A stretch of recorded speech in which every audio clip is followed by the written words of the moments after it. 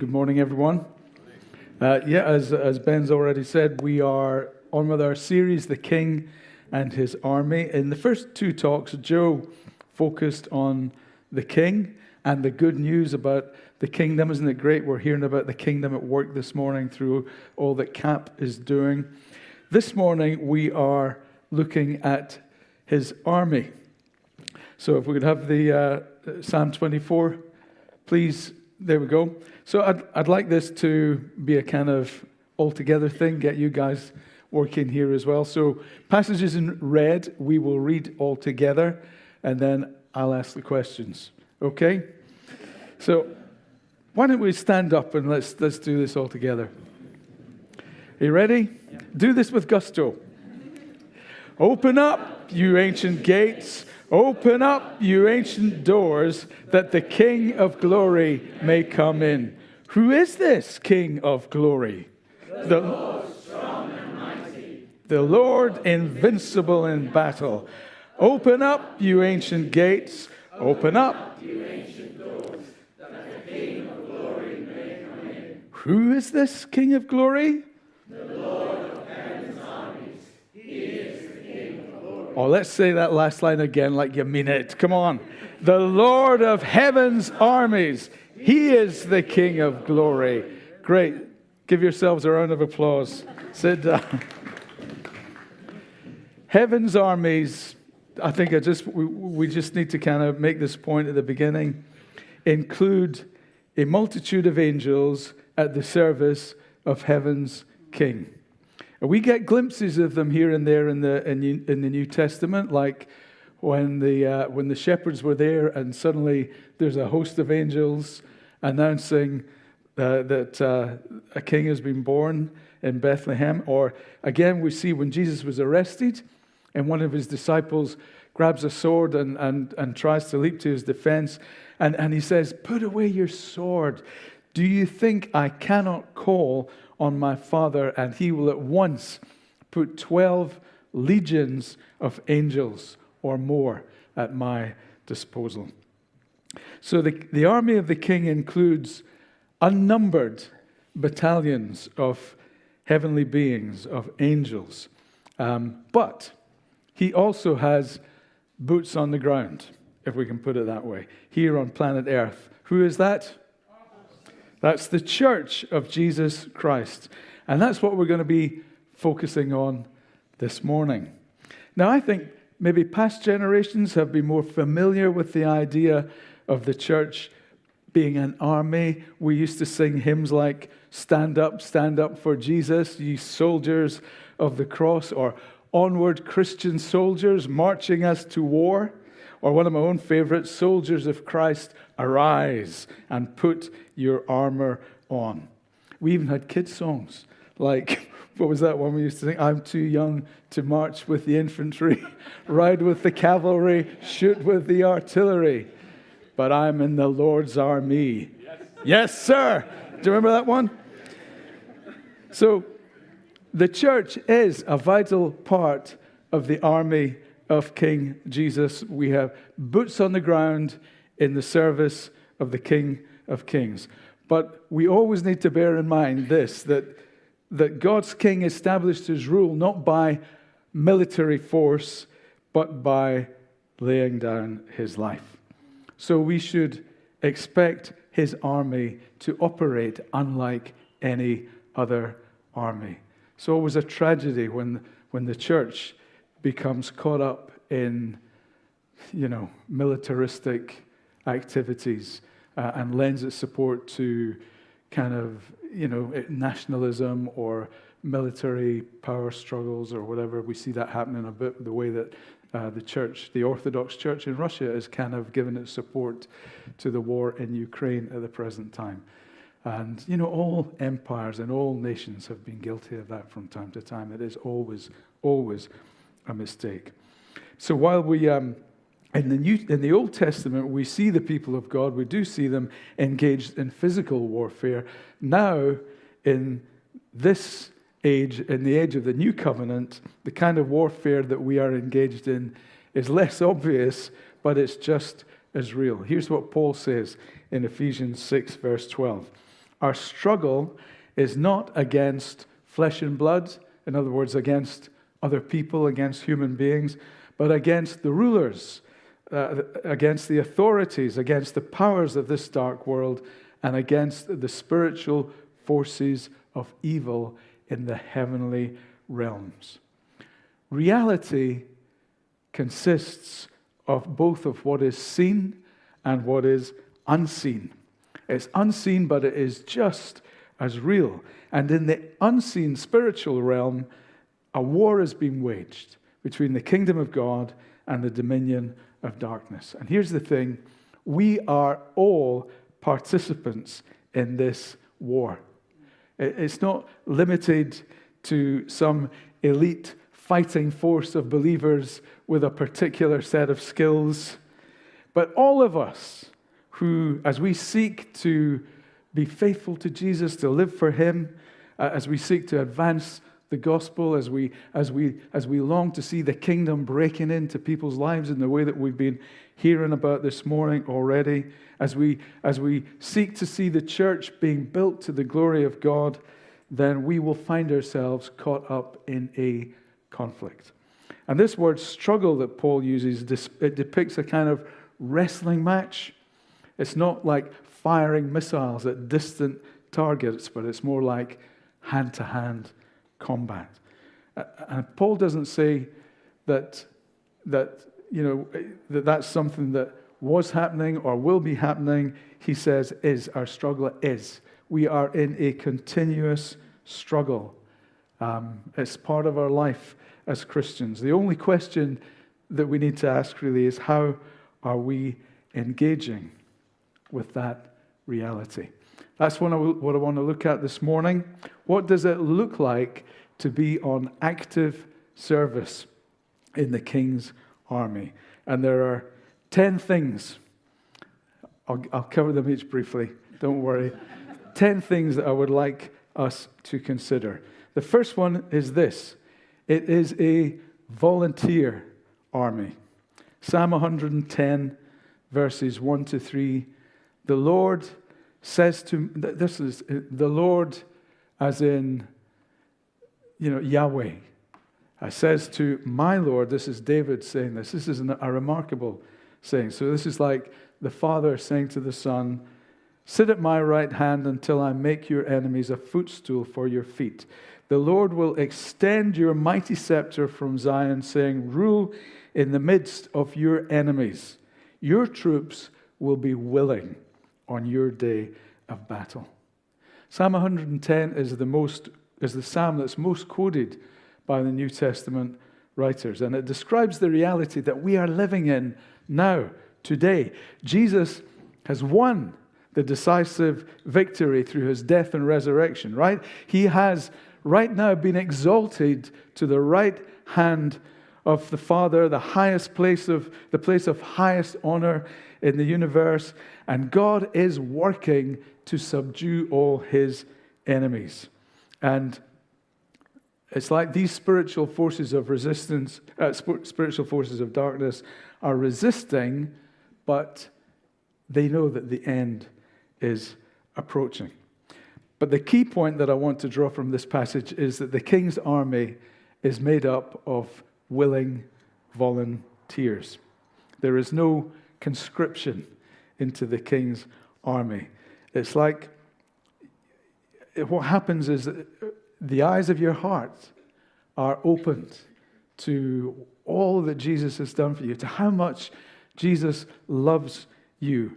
And your response is, now I want to follow him. Now I want to give my life to serving Jesus. That is the starting point. And just be aware, in a sense, that there is no neutral position. It's in this war that's raging, that we're all caught up in, there is no equivalent of being Swiss. You can't just kind of opt out of it. It's you're either serving Jesus or you're serving some other God. Your heart is given to some other God, whether you realize it or not. Now, maybe you're thinking this morning, there is no way that Jesus would want me in his army. But Listen, Jesus says, whoever comes to me, I will never turn away. There are no rejects. Whoever comes to me, he will never turn away. So to serve in his army, you can have flat feet, round shoulders, you can be overweight, underachieving, you can be short-sighted or long in the tooth. The only requirement is that you come to Jesus and put your trust in him. That's it. So, have you taken that step? That is the first step to becoming part of the King's army. If you haven't, then there is no better time than this morning. But listen, it's your choice.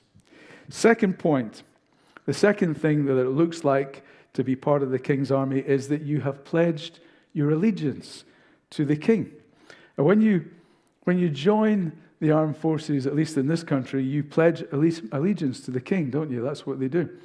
I think even the police forces do that as well. They pledge allegiance to the King, or to the Queen, to the King now. For us, that's part of what it means to be baptized.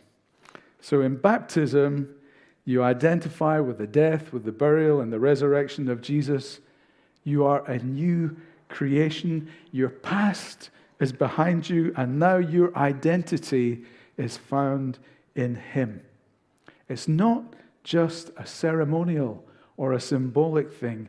It is, in part, a declaration of whose side you are on. And it's a declaration not just to the friends and family who are there to witness the event. It's actually a declaration to the heavenly realms as well. Whether we realize it or not, we are being watched by both sides in this conflict. For that reason, early church baptism rituals included a renunciation of Satan and his angels. Baptism is a way of saying that you are going all in for Jesus. It's a pledge of allegiance. Have you been baptized? That is another key step to being on active service for the King of Kings. Thirdly, you undergo training, don't you? The aim of training is not just, in the army, it's not just about getting physically fit and being tough or whatever. It's about a change of mindset, changing your mindset from that of a civilian to that of a soldier. And how does that apply to us? Well, Paul writes to his younger friend Timothy, "You then, my son, be strong in the grace that is in Christ Jesus. Endure hardship with us like a good soldier of Christ Jesus." No one serving as a soldier gets involved in civilian affairs. He wants to please his commanding officer. Now, this word gets involved here. It kind of means entangled. It means you're preoccupied with the affairs of life. Making a living, advancing your career, bringing up children, planning your next holiday. There's nothing wrong with these things. They're an important part of life, but they are not everything. We are called to be part of a bigger cause, spreading the good news. We have a mission. We'll be saying more about that next week, but we have a mission to spread the good news of God's kingdom. Bringing about that change of mindset, however, does involve taking on board certain disciplines and practices, doesn't it? It's like not just opting for the easy or the comfortable life, no longer living just to please ourselves. For us, that means the kind of practices that our elders have been encouraging us to cultivate, like feeding on God through His words, fasting, gathering with others to share a meal, the practice of prayer, praying together, all of these things. They might feel like a duty at first, but over time, they will produce a change of mindset. And that in turn will lead to changed lives. But here's the important thing. We need to understand it's not us trying really hard that brings that change about. It is becoming strong in the grace that is in Christ Jesus. It's by grace, not by us trying to pull ourselves up by our bootstraps. The training that we need, I think, is just summed up beautifully by Jesus in Matthew 11. He says this is the message: walk with me and work with me. Watch how I do it. Learn the unforced rhythms of grace. I won't lay anything heavy or ill-fitting on you. Keep company with me. Keep company with me, and you'll learn to live freely and lightly. So Jesus isn't barking at you like some sergeant major. You horrible little man, you! He's saying, come, keep company with me, walk with me. Watch how I do it. Learn the unforced rhythms of grace. Fourthly, you are deployed. The aim of training isn't just to stop there. The aim of training is to prepare you for active service, right? So when soldiers are deployed, they don't kind of get to choose for themselves where they serve. They're assigned a role. Likewise, in church, we are assigned by God to different roles according to the gifts that He imparts to us. So as Paul puts it in Romans 12, if your gift is prophesying, then use it in proportion to your faith. If it's serving, then serve. If it's teaching, then teach. If it's leadership, then lead diligently. If it's encouraging, then encourage. If it's showing mercy, then do it cheerfully, and so on and so on. In other words, don't compare yourself to other people. Don't worry about what they're doing. You just get on and do what God has assigned you to do. So, as the old Nike symbol put it, just do it. Just do it. But number 5, don't do it on your own. Okay? That's a big mistake. In so many war movies, I don't know if you know this, but there's usually one amazing guy who single-handedly, against all the odds, defeats the bad guys and wins his bride. Makes great movies, but real life isn't like that. In the King's Army, there is only one hero, and it's not me, and it's not you. As far as we are concerned, none of us is the full package, right?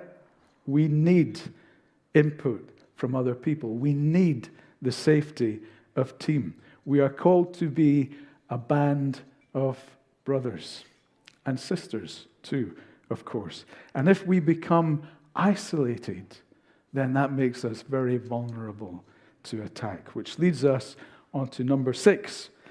Know your enemy. Now, if he was as easy to recognize as that, it would make things so much easier, wouldn't it?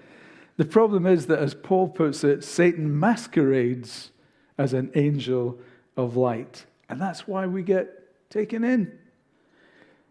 We need to discern what spirit is at work in any situation. I don't know if you've ever come across one of these scams where it's like everything looks right. All just seems to fit in, but there's just a little niggle there. Is this real? Is someone writing to me from Nigeria to offer me £12 million if I just reply to this? We need to learn to pay attention to these niggles, don't we? Paul says in 2 Corinthians, for we are not unaware of the devil's schemes. Oh, I wish that was true. He catches us out time and time again, doesn't he? Because he is the arch deceiver. He is the father of lies. He is a thief. He is the accuser. He is a murderer from the beginning, and he robs and discourages and intimidates and sows division. And one of one of the greatest dangers that soldiers face on the battlefield is so-called friendly fire, when their fellow soldiers mistake them for the enemy. And one of the devil's most successful strategies, time and time again, is to get Christians to turn their fire on each other. Tragic, isn't it? But we see it happening time and again.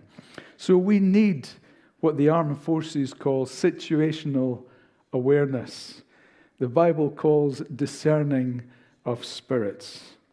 Listen, we don't want to make the mistake of blaming everything on the devil.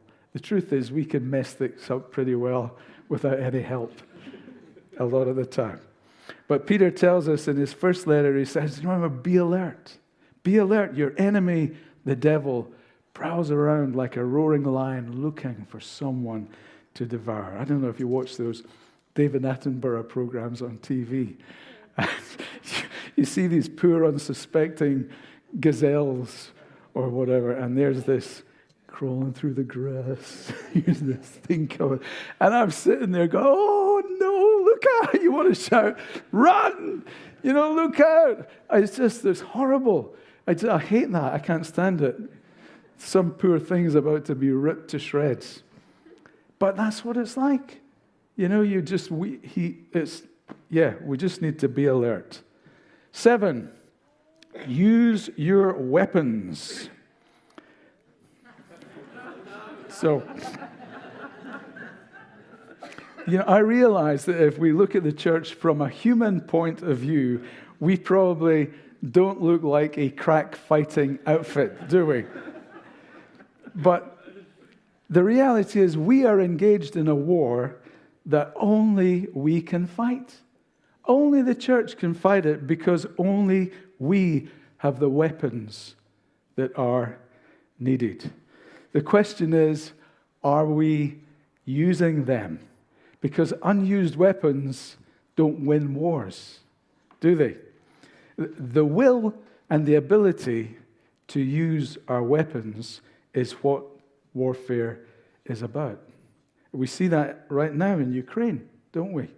And it's true of spiritual warfare also. So with that in mind, let's just think for a minute or two, what weapons do we have? Ephesians 6, verse 11, Paul says, put on the full armor of God so that you can take your stand against the devil's schemes.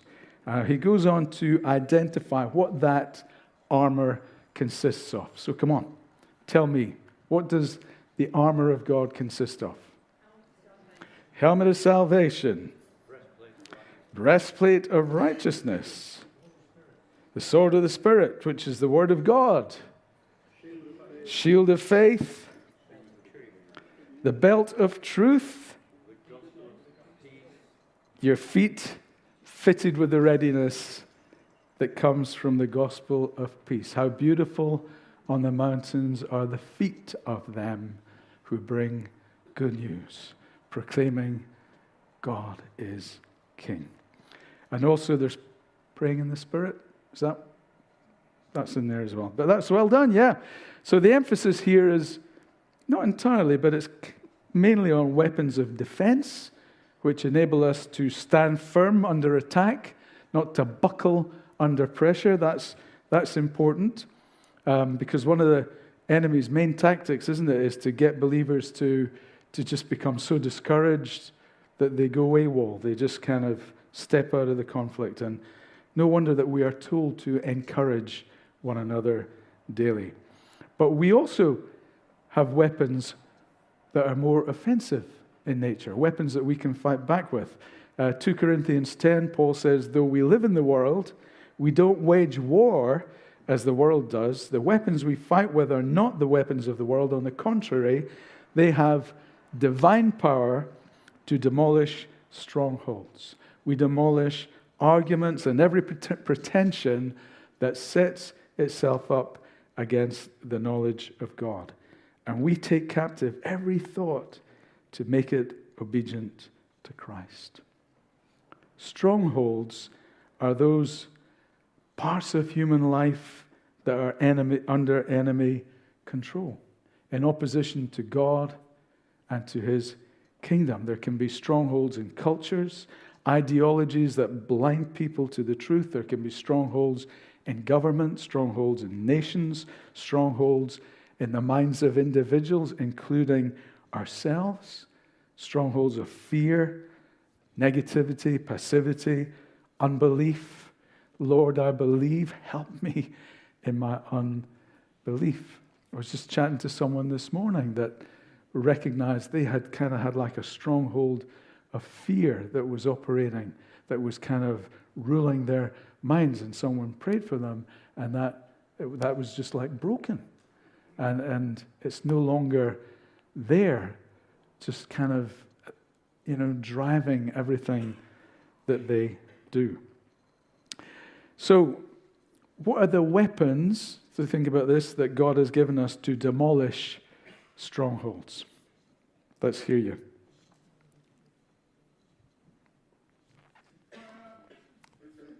Prayer, absolutely. Yeah. The Word of God, yes. When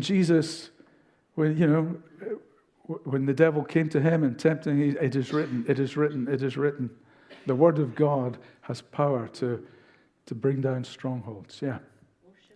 Worship is, I believe that's a really important one. We are called first not to be warriors, but to be worshipers. And in some ways, who and what is worshipped is what this whole thing, this war is about. Anyway, anything else?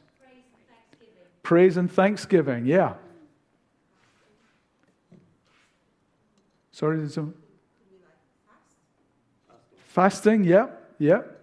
This kind does not go out but by prayer and fasting, yeah. Our testimony, yeah, absolutely. Good. What about some of the spiritual gifts, like prophecy and words of knowledge and miraculous gifts? All these things too can be important in revealing truth and in bringing down wrong ways of thinking and wrong ways of seeing things, strongholds that get rid of us. Listen, this is a big subject. We are just touching on it today, but if you want to understand more about strongholds and how we can use the weapons that God gives us, I recommend this book, Demolishing Strongholds. It's been around for quite a few years by David Devenish. I think you can still get hold of it, secondhand or whatever. So have a look at that. Let me just pause here. We've still got 3 points, but I just want to ask you a question. So far, from what we've looked at, would you say that you are on active service in the King's army? Your allegiance is not in doubt. You're walking with Jesus and learning from him. You are serving along with others in the role that God has assigned to you. You realize that we have an enemy and that you are making use of at least some of the weapons that God has given us. Now, if that describes you, and from what I know of you, I believe that does describe many of you, then be encouraged. You are part of the King's army. But one of the things I think we're sensing, and I sense happening at the present time, is that as a church, this is a time for us to move from maybe a kind of more defensive posture into a more offensive posture, to get kind of more on the front foot in this whole area of spiritual warfare. Some of the things that we're doing, like planting a congregation in chapel fields, the whole vision for the atrium, and so on and so forth, those are all things that are a more offensive approach. And I think that's great. And I would just like us, I just want to suggest that we just think about this as a church, how we can, how we for ourselves can be part of a more offensive approach to spiritual warfare. Take the battle to the enemy, in a sense. That's something I'm going to suggest that you might like to discuss in your life groups this week. So to give you some fuel for thought, I've got 3 final points about how we can go on the offensive, what that looks like. The first thing, number 8, it's all for love's sake, right? It's not about being aggressive. Yeah, it's not about, beating people up with the gospel or whatever the case may be. Going on the offensive means love in action. It's that because we love people, we want them to know that there's a God who loves them, a God who laid down his life for them so that they can be saved and set free and find hope and healing in him. The army of King Jesus, I love this, it's the only army whose commanding officer tells us to love our enemies. Right? I can't imagine there's any other army where that's what they're told to do. Nowhere in the New Testament is the church encouraged to take up arms or to act in a hostile way. That is not the MO of Jesus. He laid down his life for his friends and for his enemies. In his kingdom, the only thing that counts is faith expressing itself through love. But let's be honest, to live that way is not easy. So, number 9, our King tells us to have courage.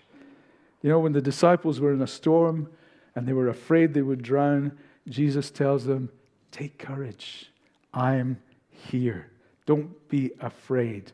When Joshua was about to lead Israel into the promised land, 3 times God says to him, be strong and courageous, for the Lord your God is with you. Why do you think he said that to him 3 times? Because he didn't feel very strong or very courageous. Courage is not the absence of fear. It's not allowing fear to rule us. It's been said that faith is spelt R-I-S-K. And taking risks, you know what that requires? A little bit of courage, doesn't it? A little bit of courage. The key, I think, is to know that the Lord our God is with us. He is with us. And he who is in us is greater than he who is in the world. The other reason that we can take courage, this is the last point, number 10, is because the victory is already won. Yeah? Jesus says to us, take heart, I have overcome the world.